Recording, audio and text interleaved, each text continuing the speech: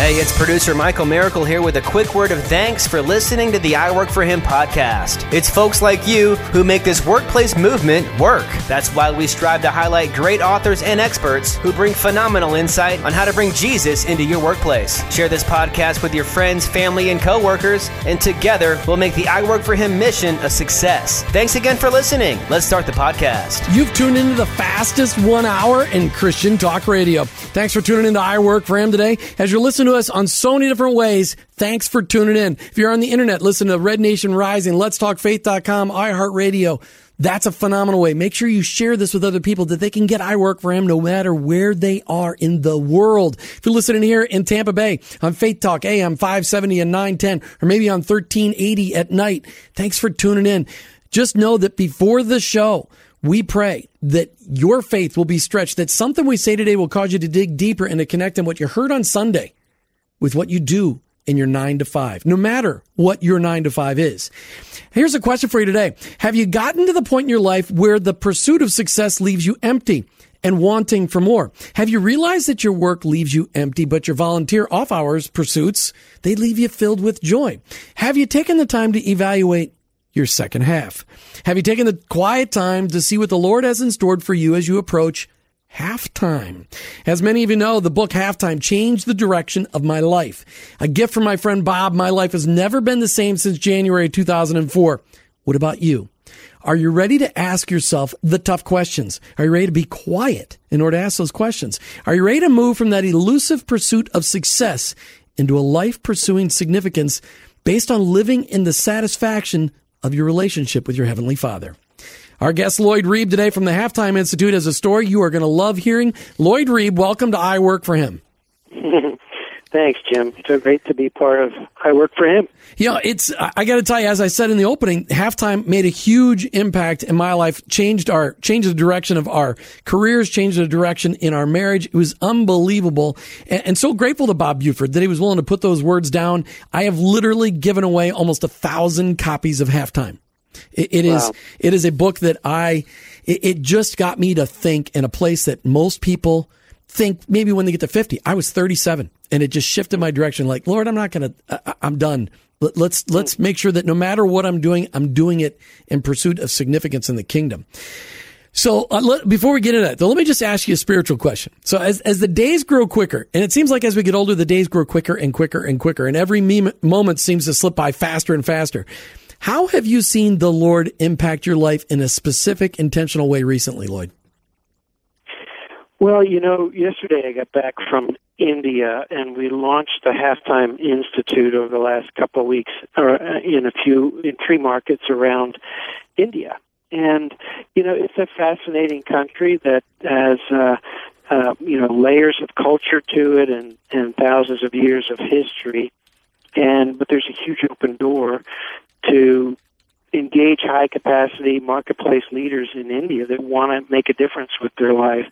And, just coming back on the plane, I realized that all of the years of learning and the 11,000 hours of coaching that the Lord has enabled me to do over the last 20 years since we founded the Halftime Institute has equipped me to be able to help people in that country to serve their peers, and that might be the biggest thing he was really up to.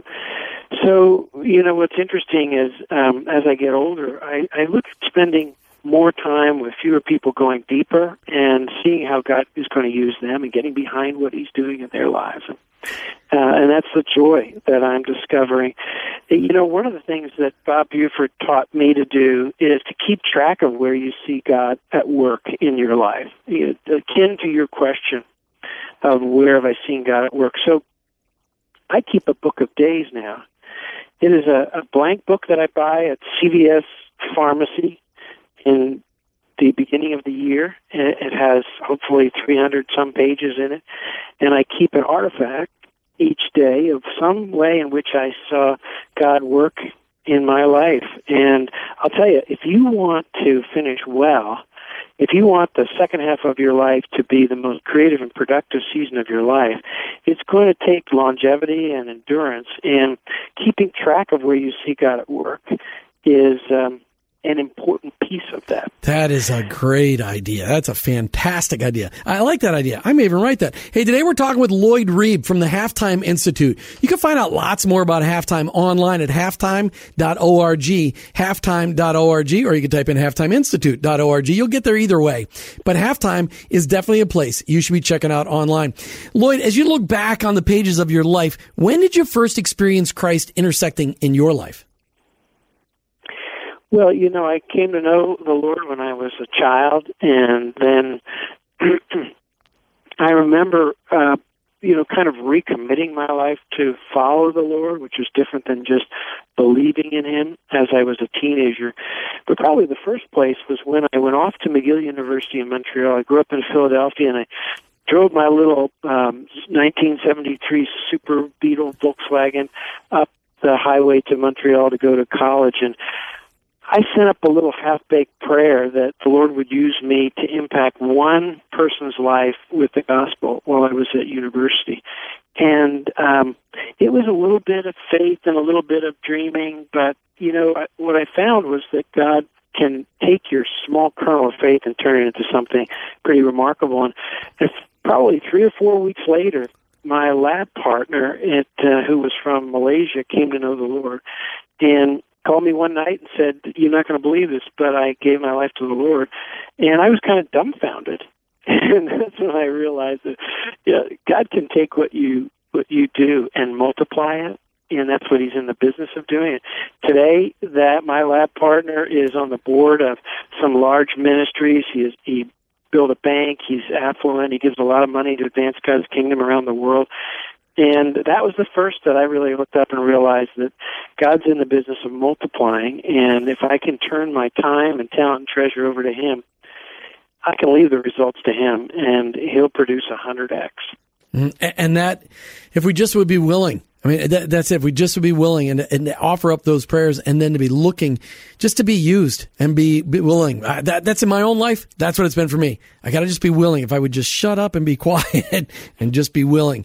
Most of our discussion today is going to focus on your halftime experience and the story of that experience that's documented in your book, From Success to Significance. How did you get introduced to this whole idea of halftime? Well, I'm a real estate developer, and my business partner and I own and operate retirement homes in Canada. And I took a trip through Asia with a friend and our accountant, and we went to Hong Kong, and we went to Philippines, we went to Singapore, we went to Malaysia. And along the way, most of it was just a kind of a luxury tour, but this was in 1990, so when I was in my late 20s, early 30s. And we stopped in Manila to visit some missionary friends. We spent 5 or 6 days playing with kids in a slum, playing basketball and just encouraging them and telling them about Jesus and God's love and forgiveness. And then we got to our next stop, and I remember sitting on the beach and overlooking the South China Sea at this beautiful resort and thinking, this is not the life I want. I had more fun last week in that squatters village, that slum in the Philippines. And so on the way back, I prayed to the Lord, please don't ever let my heart go back. I had been all focused on accumulating wealth and buildings and growing my net worth. And all of a sudden I realized that at the end of the day, life is short, and all those things are going to go away unless I invest my life in something that's going to outlast me. So that really triggered my journey. And then over the subsequent years, I started experimenting with what I could do to make a difference in people's lives. I didn't have the help of the Halftime Institute, and today, when I was introduced to Bob Buford, we started working on this idea of how to systematically help people. So that was 20 years ago, and what we've learned so far is that people need 4 things. They need a process, they need peers around them, they need stories and case studies to expand their vision, and they probably need coaching. Even the fastest swimmer in the world has a coach. And I missed all those. So as a result, it took me a long time. Probably, I bet you, Jim, it took me 5 or 6 years to really start to get clear on what I could do, what my calling was. Well, that doesn't sound so bad. It took me 8 because I did it on my own too. I didn't have that coaching. Lloyd, as I read your book, I just loved hearing your story.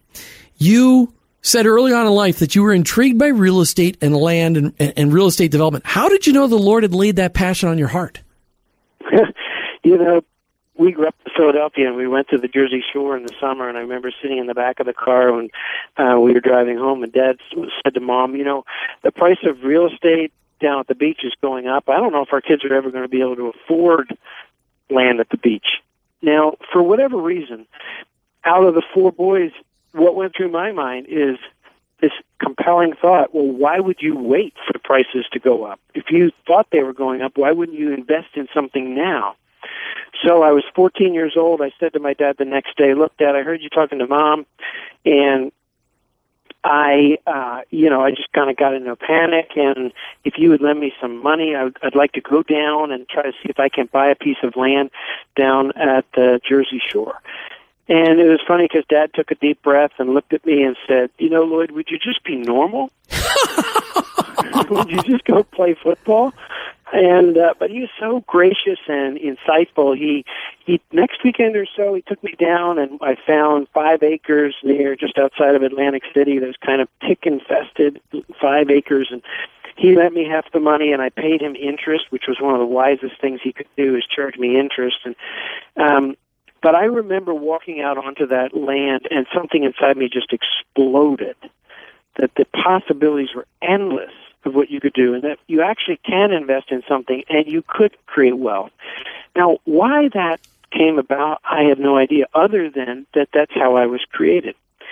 And what's interesting about Ephesians 2:10, it says, for you and I are God's workmanship, created in Christ Jesus to do good works which He prepared in advance for me to do. And it actually says we are His craftsmanship, we are His masterpiece, we are His poetry. Think about that. You are God's masterpiece. So there was no mistake. Now, I was created as a kid whose heart just explodes with the possibility of what could be created. So I sold that piece of land later. I bought another piece of land when I was in college. Since I read that page in your book, I've been wanting to ask, how many years did you hold on to land? I think 5 or 6, something like that. And did you make money? Oh, yeah. Yeah, I think I made like 36% return over, I guess I held it 4 years. I had a 36% gain. Okay, now that land today, what is it being used for? I think it's a house, actually. I think it's a residential house. And I haven't been back, but I did a Google Earth deal, and I think somebody bought that 5 acres and put a house on it. One house on 5 acres near the Jersey Shore. That is one monstrously expensive house. There's no question. I just was wondering because, the Lord gave you that, and I'm thinking, okay, what was the Lord preparing to do with that land? How many people have been blessed by that land in the last 30 plus years? I mean, that was an incredible thing that you got to be involved in. Well, if you're younger right now, it's a testament to what happens with the small choices you make early in life. Because I didn't spend any of that. I reinvested it and reinvested it and reinvested, and then had enough to be able to build our first retirement home, and then to leverage that and so on, and create freedom, and then to take the freedom I was given over the last 20 years and serve other people.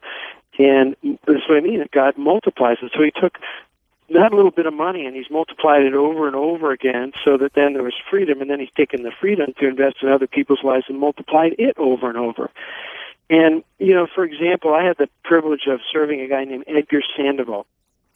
And Edgar Sandoval was born in Central America and grew up in a poor family, ended up in the country with $50 in his pocket and a passport. He was bright, so he got into a good college. He got a Wharton MBA, went to Procter & Gamble. And when he came to the Halftime Institute, he was the head of feminine products for Procter & Gamble worldwide. And so I listened to his story, and I thought about what he might be good at, and I listened as he presented what he thought his mission statement might be for the second half of his life. And it just so happened that I had gotten an email from Rich Stearns, who's the CEO of World Vision. World Vision is a global ministry serving poor children around the world. And it directly aligned with Edgar's calling. And so the CEO of World Vision was looking for someone who had marketing background and a passion for the poor, and maybe experienced poverty, who could be a chief operating officer. So today, Edgar has left Procter & Gamble and is the COO for World Vision. They have 49,000 staff. They moved more food in a year than McDonald's Corporation. Wow. So if you think about it, God took the little bit of investment in that land to multiply it to create freedom, multiplied it over many years of learning the skill to be able to see and hear what someone's calling is and make a connection. And then it was a tool in helping Edgar find his place to serve, and he's leveraging that over 70 million kids a year they touch. So that's what God does. And this is not about Lloyd. This is about God. That's how he works. That's it. He does multiplication, not addition. And it's so true. And it's never up to us to do the multiplying. It's always up to the Lord to do the multiplying. Hey, today we're talking with Lloyd Reeb from the Halftime Institute. Check out Halftime online at halftime.org, halftime.org. Halftime is absolutely an I Work for Him endorsed ministry. You got to check it out. Halftime.org. Lloyd, here's the question though. So you're in real estate development. You start buying and selling land. You start building, as you said, retirement homes. Was there ever a temptation where that money almost came to be competing with your relationship with your Heavenly Father?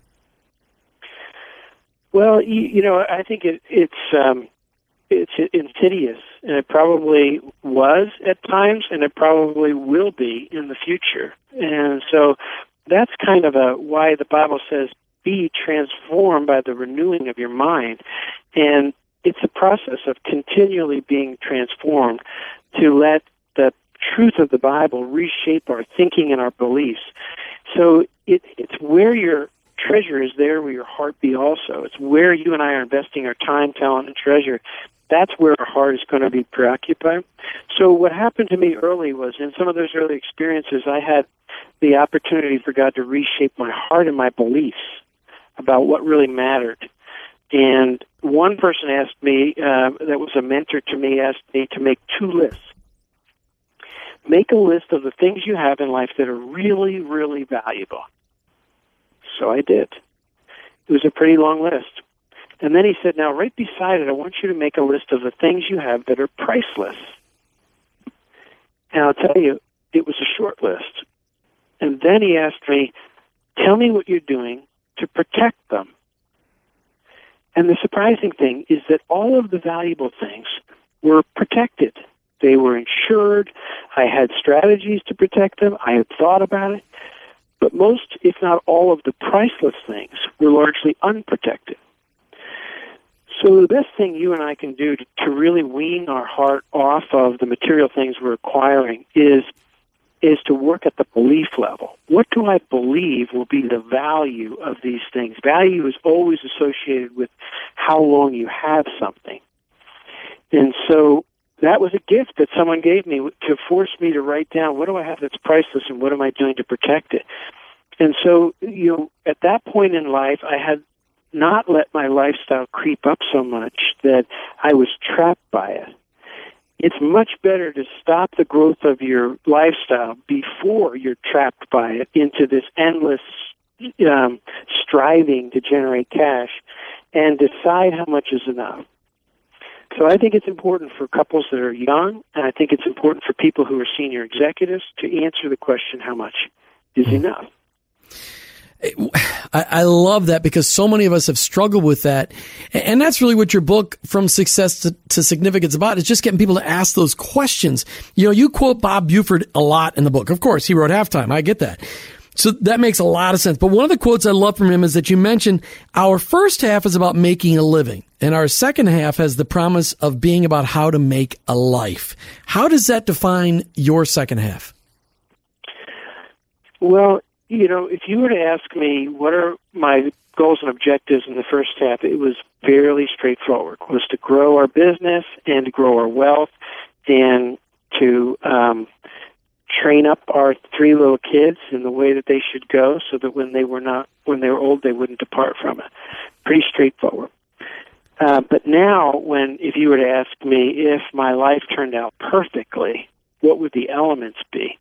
I have a much more nuanced set of things that are those long-term metrics for my life, those long-term components that I feel comprise a rich and meaningful life. And so that really is what has happened. I've gone from making a living to making a life, and it's a lot more complex. There are other pieces to it that play into a journey in the second half that's rich and fulfilling. Not only can it be your most creative and productive season from 50 to 75 because of the wisdom and influence that you've garnered over the years, but it can also be the richest in terms of intimacy. Many times your first half squeezes out intimacy, and so you have the opportunity to pursue that in your second half. Well, and I think just to make a point on my side of this, what I Work for Him is all about is getting people to make a life out of the first half and the second half, because we can make a life in our careers. Before we make that shift, we can actually be making a difference if we just would understand that mindset that our workplace is our mission field. We don't have to get to halftime and go, boy, and live with regret. We don't want to get to halftime and go, boy, I wish I had done some things differently. We can make those changes now. Now, it still may mean that you're going to have a different direction in the second half, but is it possible to make a life in the first half? Yeah, it takes a lot of discipline, and very seldom is someone willing to stop and look up and really think about where they're going.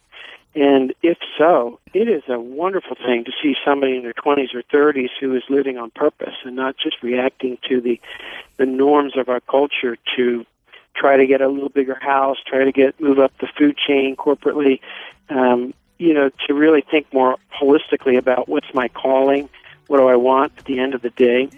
I feel like Halftime and the Halftime Institute is a remedy, not a strategy.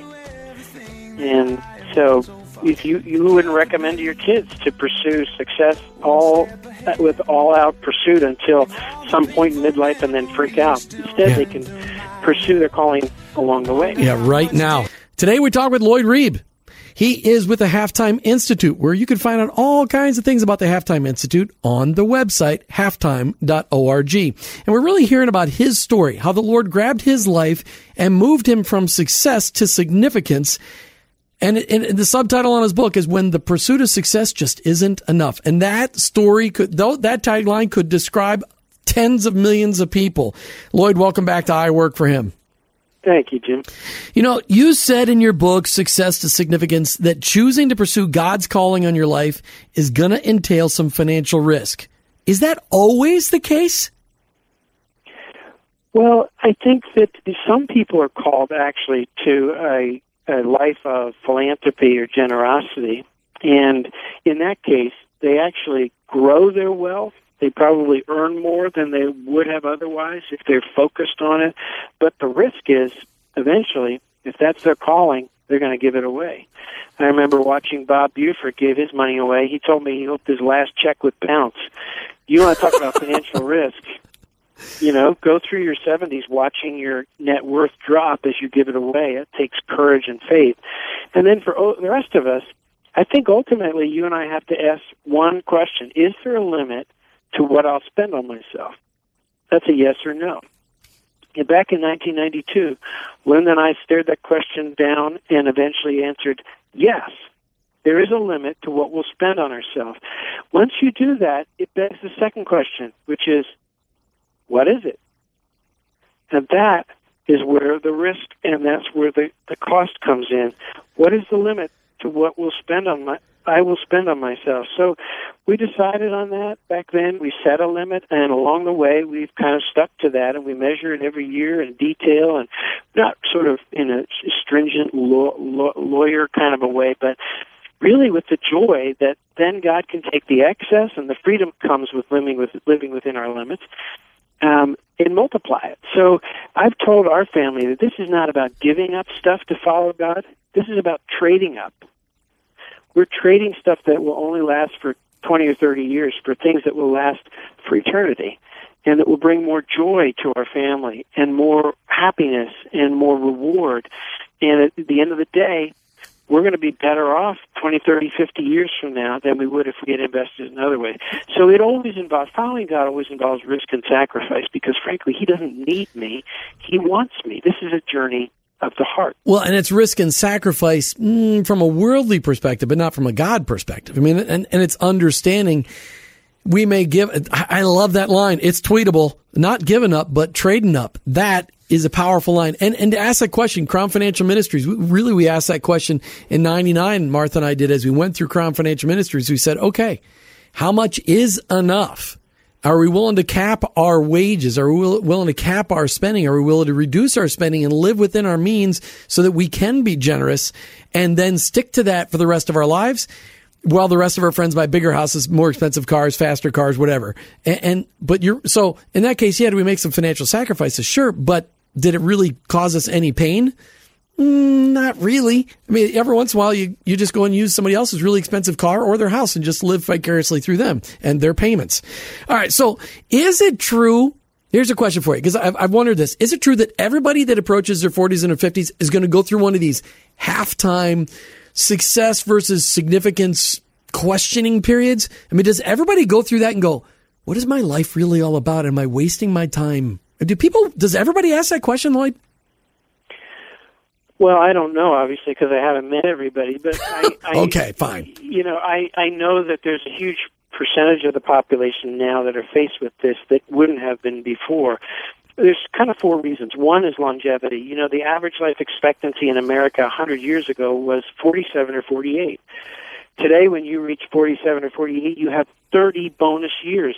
If you've done something for 25 years, when you reach 50, you are ready for a change. It may not be a total change of what your skill set is, but it may be a change of the pace, a change of the setting, the change of the desired results that you have. But the idea of spending another 30 years doing the very same things, very few people are interested in that. Right. Secondly, we as a generation have watched people experiment with the relatively new idea of retirement. And frankly, for many of us, the idea that our best years are behind us is not very interesting. To figure out how to redeploy our skills, our experience, our wisdom in the second half to make a meaningful contribution, rather than RVing around the country in pursuit of the ultimate soft yogurt, it just seems much more interesting to us. And then because we're knowledge workers now, historically you couldn't work past a certain age because you were tired. My grandfather worked in a glass factory downtown Philadelphia. He never owned a car. He never took a family vacation. He worked 6 days a week. I'll tell you, when he finally stopped, he was tired. And, I'm 55 now, and I feel just as strong. I still work out with weights 3 times a week. I bike 3 times a week. I got back from India late on Sunday night. I got up on Monday morning, and I felt fine. I feel like I have not only this experience and wisdom now at 55, but I also feel well. And that hasn't historically been true. So when you converge those things, that's why this is a new phenomenon in human history. It doesn't exist all over the world, but it exists in most developed countries. Now, not everybody's interested in pursuing something significant. But a Harvard study showed that more than half of people from 60 and older would change their career if they could find something that brought more meaning and purpose. Right. Well, and that's really what the millennial generation is all about. They want to know right up front, hey, does what I'm doing make a difference? Is it really going to impact those people around me? They're asking for, I want to know the truth. They only believe things that are real, transparent, vulnerable. They want real. And the next generation, who knows what the Generation Z will be like. Let me ask this question, though. So if many of us are going to be facing this, what we would call the halftime journey, this shifting in our paradigm from pursuing success, which is elusive, to pursuing significance and making impact right where we're at, wherever that may be. Is there a process to this? Is there like stages that you got to go through? Yeah, actually, what's interesting I've found now after 20 years of helping people with this is that every person I've helped through this midlife renewal has a unique calling, a unique platform on the other side. They're doing something that's totally unique. And yet each of them goes through a similar process. The first piece is just discovering a vision for what could be and what should be in your life in the next season. Then the second is kind of a deep dive exploration of what you've been given, who you are. It's more akin to archaeology than architecture. And it's a journey inside your heart of guided reflection. And then the third is to take that new insight you have about yourself and to go explore and gain diverse exposure to what's out there in the world. Very often, if you've been a teacher, you've been stuck in that environment for a long time. If you've been a dentist, you've been heads down, taking care of people's teeth every day, talking to the same group of employees over and over again. But you may not have explored what is happening out there with foster care or with education or meeting people's physical needs or, the environment that may be an area of your passion. And then the last is building a plan for enduring impact. In other words, you have to find a new equilibrium. And so you go through a renewal curve that's like a big Nike swish. You know how Nike's logo goes down and then it goes back up? Yep. And that's what happens. That's what midlife renewal looks like. It goes down because there's a bit of detox from, the success of your first half. It goes down because you enter into a season of confusion when you've been competent at what you were doing for a long time, if you're in your 40s or 50s, and then when you start exploring what's next, it's not always comfortable.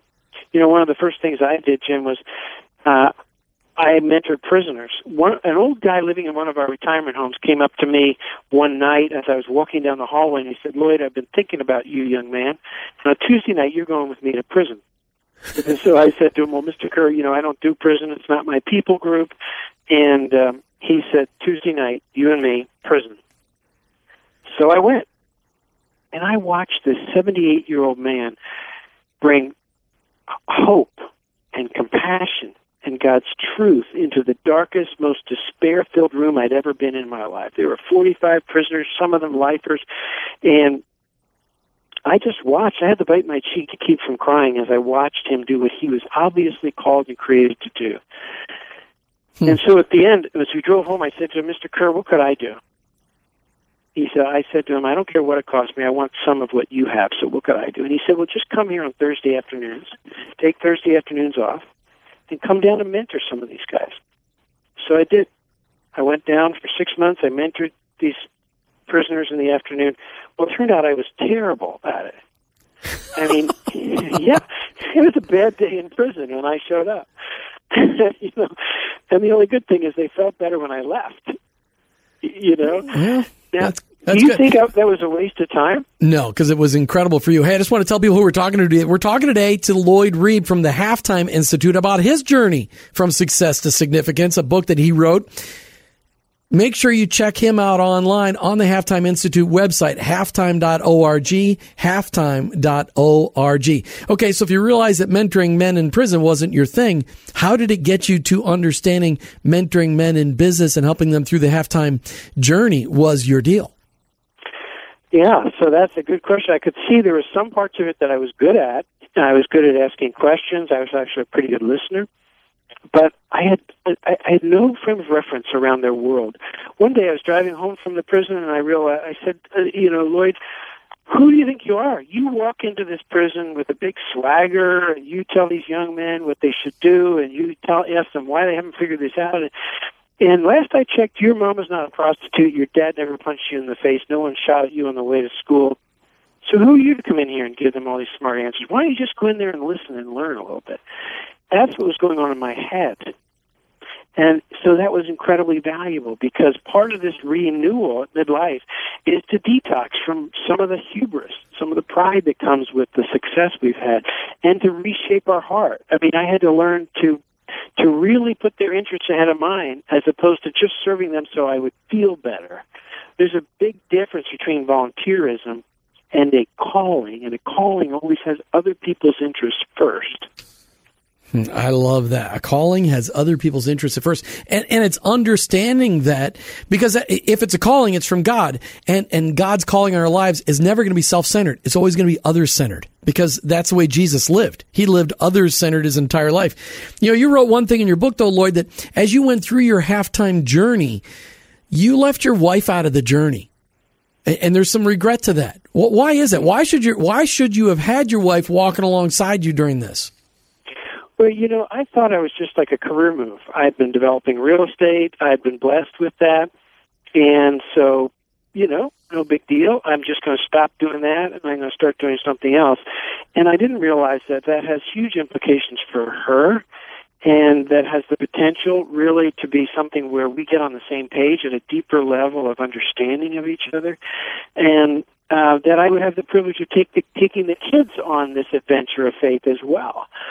Looking back now, I realize that not only did I need her intuition and insights more than I gained, than I asked for, but that I wasn't even thinking about what her calling was, and I didn't even realize the implications it would have for our kids. I was, unfortunately, focused on me. I wanted my life to be more significant. I had been blessed with financial success. I was going to figure out what God had created me to do and go do it. Now, I'm just glad we didn't sell our business because it's been a big part of my platform. So that's one mistake I thankfully didn't make. I think that was just God's hand of goodness. So often the platform you have is the one you need. But if I were doing it again, I would do what I counsel people to now at the Halftime Institute, is to go home and say, honey, we have the privilege to really think about the second half of our life and plan it together. And I would like to do that with you. I'd like to put your interests ahead of mine. And then include the kids. If you have adult kids, they've got way more wisdom and insight they can provide into your life if you will help them by opening up in the areas where you're confused. We're talking today with Lloyd Reeb from Halftime Institute. Check him out online at halftime.org, halftime.org. Lloyd, you get kind of controversial in your book, From Success to Significance. You actually said in there that many Christians take offense to this idea that we should do life planning. How does a Christian do life planning without getting in the way of God directing our steps? In Proverbs 14 it says, a wise person gives careful thought to their ways. And then in Galatians 6, verse 4 and 5, if you read the Message translation, which I sometimes do just to disrupt my thinking, it says, give careful thought to who you are and the work you've been given, and sink yourself into it. Don't be impressed with yourself. Don't compare yourself with others. Each of us must do the creative best we can with our own life. So there's an argument for thoughtful preparation and planning, and yet if you turn a few pages over in my Bible, I find it's saying, well, who are you to say you're going to go here and there and buy and sell and get gain? You can't even say what you're going to do this afternoon. So what's up with that? And then in 1 Peter it says, each of you have been given certain strengths, be sure to use them. Then turn the page over a few pages and it says, my strength is made perfect in your weakness. Yeah. So what's up with that? So here's what I see in those verses, and this is something to reflect on and maybe talk about over the dinner table with your family. I think we're asked to live in a tension. The tension is that, on the one hand, Jesus said, I am come so that, and then he had a single statement that defined his purpose of being on this planet. And then they say he set his face as a flint to go to Jerusalem. In other words, he had a strategy to execute on his mission or his calling. Yet, I find him getting up every morning and going in prayer to his Father, looking for wisdom and insight for the day. I find him responding spontaneous to a woman who yanks on his jacket who needs help. So if Jesus could live with the tension between having a clear sense of his calling and a strategy to execute it, and daily dependence on his Father for wisdom, and the willingness to respond spontaneously to the promptings of the Spirit of God, can I live with the tension between those two? And then when it comes to strengths, I have been given the strength of thought leadership, so I help people think through things that are complex and gain clarity. And yet I am introverted. So, if you have ever done the Myers-Briggs test, the first indicators, are you introverted or extroverted? In other words, do you gain energy being alone or energy being with others? And I gain energy being alone. And yet I'm called to talk. And, the last 10 days I was in India with people from morning till night. So I would wake up in the morning, and I am fully prepared to use the strengths God's given me. But I will never have the emotional capacity to do what I'm called to do. So every day I would say, Lord, help me have the emotional and spiritual capacity to do what you've called me to do today, even though I don't have it. And so I bring my strengths, but he is always the one that makes up the difference, and it's the power of the Spirit of God that produces results. And so in John 15, we're told, unless you stay connected to the vine, without me, you can do nothing. It's not without me, you can accomplish a little bit less. It's without me, you can accomplish nothing. So there's this tension, this beautiful tension between careful thought to your ways and daily dependence and spontaneously responding to the promptings of the Spirit of God. And it all comes back to this, something written in the 12th century, that God doesn't need me, He wants me. He does not lead Lloyd Reed running his errands today. It's my privilege to partner with him, and this is relational. He says, I will guide you with my eye. So this is about eye contact. He doesn't need me just running his errands. This is a journey of the heart. He will use me, but he says, I'll guide you with my eye. So this is relational. Right. And that's really what the Halftime Institute helps people see those things and learn to get more relational with the Lord and learn to hear His voice. In 30 seconds or less, give a good plug on who should be calling Halftime right now and getting involved. Well, if you've been successful and you find yourself at a point in midlife where you really want the second half to count, you're not sure if you should sell your company or bail from a corporate CEO role or COO role, you have some financial freedom, and you just don't know what the common mistakes are, you don't know what the process is, you don't have peers around you, you don't have coaching, then the Halftime Institute Fellows Program is completely designed from top to bottom for you, and it's designed to help your spouse go on this journey with you, and it's designed to help you build a thriving family in the next season. All of that over the course of 1 year. Lloyd Reed with Halftime Institute. Thanks for being on I Work for Him. Thanks, Jim. Halftime.org. Halftime.org. It is a place you need to go. And I Work for Him endorsed ministry. Absolutely. You're listening to I Work for Him with your host, Jim Brangenberg. I'm a Christ follower. My workplace, it's my mission field. But ultimately, I work for Him.